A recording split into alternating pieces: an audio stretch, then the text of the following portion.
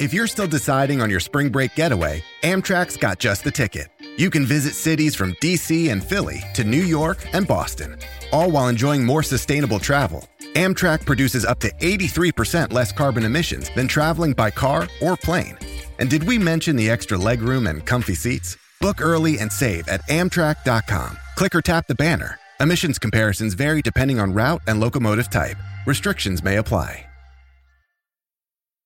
Have you been stuck in a toxic situation, in a toxic environment, with a toxic person, a toxic relationship, and nobody knows?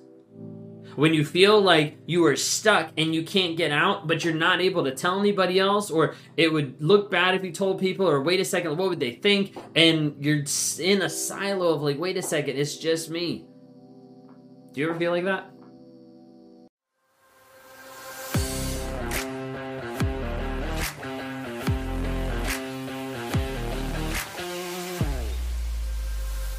If you guys are new here, my name is Ben Taylor. I'm a self-aware narcissist on this channel to provide awareness, growth, healing, and change around narcissistic abuse. I'm the founder of Raw Motivations, creator of the NARC app, and your guide to the 45-day clarity challenge. Today, I want to show you a 7-step progression to trap you, to keep you stuck with a toxic person and what's actually going on. We're taking some of those tips and tricks from Psychopath Free. If you guys haven't had a chance to be able to check that out, We've also got on our website, rawmotivations.com, okay?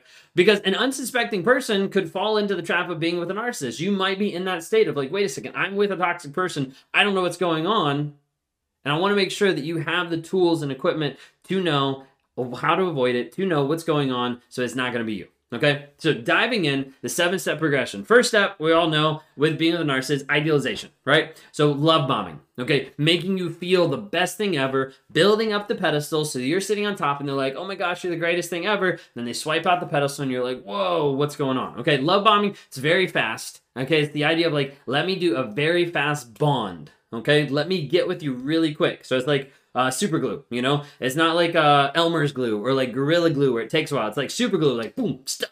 Okay, like that's what it is. Like, let me get with you really fast. Let me build an instant connection. Let me be with you really quick so that you fall fast in love.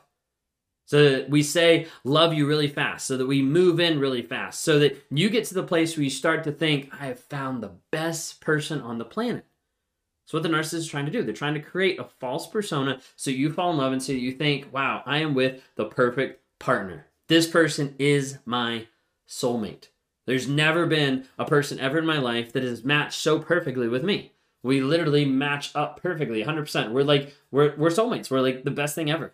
Okay, and that's the idea. Is through the idealization phase, you get glued together, you get tied together with someone that you don't realize is not the actual persona that you're signing up to be glued to. Okay, so the idealization station, I don't even know why I said that. Idealization section, whatever I was trying to say there, the love bombing is very fast, very full out of like love bomb, like I'm in love, perfect partner, soulmate, boom. Like that's the infatuation piece, okay? The second thing is you get into the aspect where you share your excitement. Okay, this is natural, right? You want to be able to share your excitement with friends, with family, and the friends and family that you share with, they see that. They see the stuff on social media, they see the stuff in person, they see the flattery, they see the visible show to the world that the narcissist is magically in love with you, and to such a high degree. This is where you start to publicly praise them. This is where they publicly praise you. Like everything seems great. It's super high. It's super like out there for everybody to see. Like it feels like amazing. But then number 3 happens. And that's the slow pull away. This is super subtle a lot of times, okay? Now, I know I'm talking to like 2 sets of people. You have overt, like oftentimes like marriage or moving in, it's like click, boom, you're done, okay? Then it's also subtle a lot of times where mentally, emotionally, the pull away starts to happen and you become less connected with that person. Communication starts to seem off. Like it just seems like we're disconnected. We're not really like communicating how we used to. Maybe we have a communication problem. Maybe they start to show up late to like different things that you're supposed to meet them to. And all of a sudden you start to notice like I'm getting like ignored. Like I'm getting ignored like due to idealization. Like it used to be like that. Now it's not like that. Like I've been taken off the pedestal. How do I get back up there? And there's just a thought of like, I don't know what's going on. Like, hopefully it comes back. Maybe this is just a season. Maybe this is a time. These are all like the thoughts that are going through your head sometime that's convincing you that the red flags you're seeing aren't really red. They're more like just pinkish, and we just need to wash them with some extra bleach and they'll turn back to be like white flags. Okay, so like that's the idea that's happening here. There's a slow pull away. It's really subtle, and oftentimes it's where you start to justify the pull away as it being your fault, a communication issue, or like this is just a season. I'll get back to that. Okay, number 4. So you have the idealization, then you share your excitement, then there's the slow pull away. And here's the thing that starts to lock it in is number 4 is you still tell others positive things. This is the part where it's almost like a cognitive dissonance of actions, words, of what's going on. And oftentimes people are like, maybe the love that I have for this person and my positivity will fix some of these negative things that I'm seeing. But the problem is when you start telling people a positive thing, when you're getting into a negative relationship, that's when the narcissist, the toxic person, knows that you're hooked. They know that they've got you at that point. Because the negativity that they're outputting versus what you're telling other people is incongruent. And as a result, they're like, this person will deal with this. At that point, they know that you're under. This episode is brought to you by Visit Williamsburg. In Williamsburg, Virginia, there's never too much of a good thing. Whether you're a foodie, a golfer, a history buff, a shopaholic, an outdoor enthusiast, or a thrill seeker, you'll find what you came for here and more. So ask yourself, what is it you want? Discover Williamsburg and plan your trip at visitwilliamsburg.com. Their control. They know that a lot of times, no matter what I do, you're not going to tell your friends. You're not going to tell your family. You're not going to tell your church. You're not going to tell people that are going to judge you or condemn you because I know you're now under my control because you're telling people positive things. You're still keeping the facade for me. You're helping the mask of our relationship look great.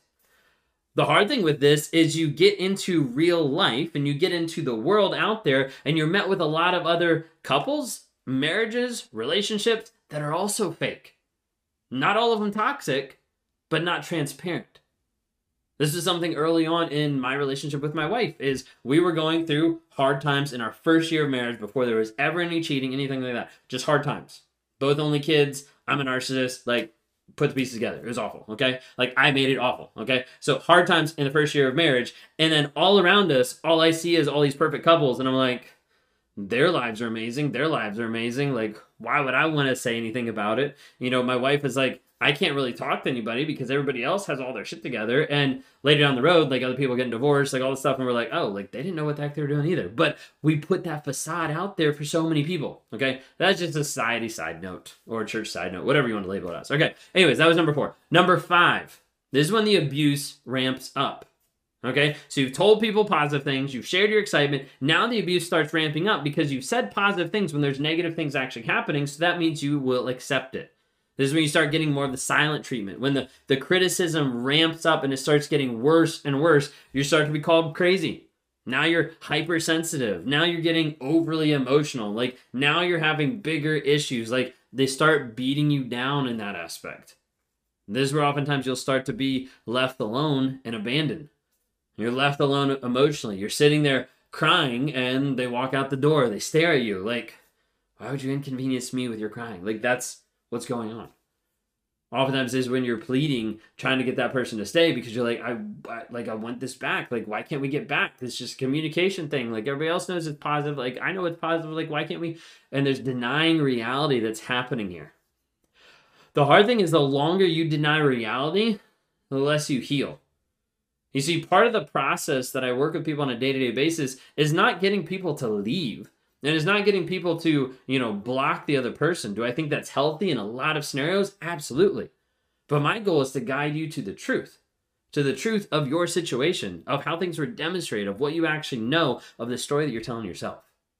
And oftentimes that's the hardest thing is people getting to the place where they realize, I've been denying my reality. I've been minimizing abuse. I've been, compartmentalizing this part of my life. In reality, like this is actually what's going on. It sucks, but that means we can start working on it. The problem is, as the abuse ramps up, you continue to deny your reality. You continue to deny the facts and the truth of the situation, and it locks you in even more.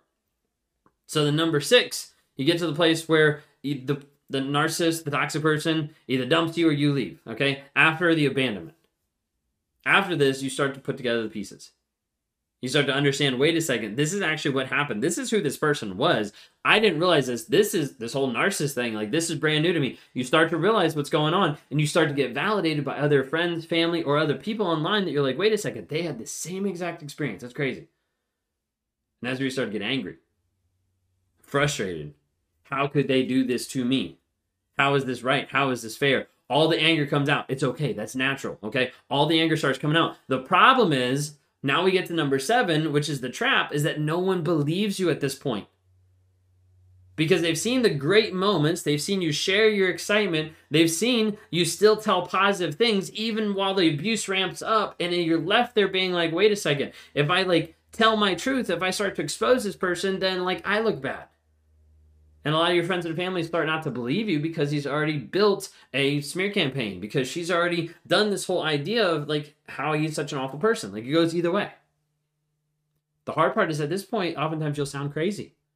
People are like, you just sound bitter. You sound like you just can't handle rejection, and this is how you're lashing out. The goal with this is not to demean anybody who's in any of these stages, but to help people wake up and see, wait a second, a lot of times these stages happen. Sometimes it's different, sometimes it's different flavors, but a lot of times these stages happen. The sooner you can identify, wait a second, I'm in one of these stages, then you start to know, okay, I need to change something up. I need to reevaluate. I need to view the facts. I need to actually break my false reality and get to the truth of the situation, because it's the only thing that's going to set you free. So last but not least, it's important to understand these steps. Today, are you in one of these steps? Idealization, sharing your excitement, having the slow pull away, still telling other people things positive when there's that abuse. The abuse is ramping up. You've been after the abandonment, or now you're in the trap that no one believes you. If you want extra healing today and extra help going to the next level in what you're dealing with, finding community, and helping progress through this, I want to invite you to join us in our 45-day Clarity Challenge that we run every single month. You can go to claritychallenge.net to see the sign-up period and also be able to start with us the next time we have the challenge go. But it is a time to get community, and it's a time to build on what you're learning here of how am I going to heal, grow, change, and develop, and how am I going to get clear of staying free from toxicity.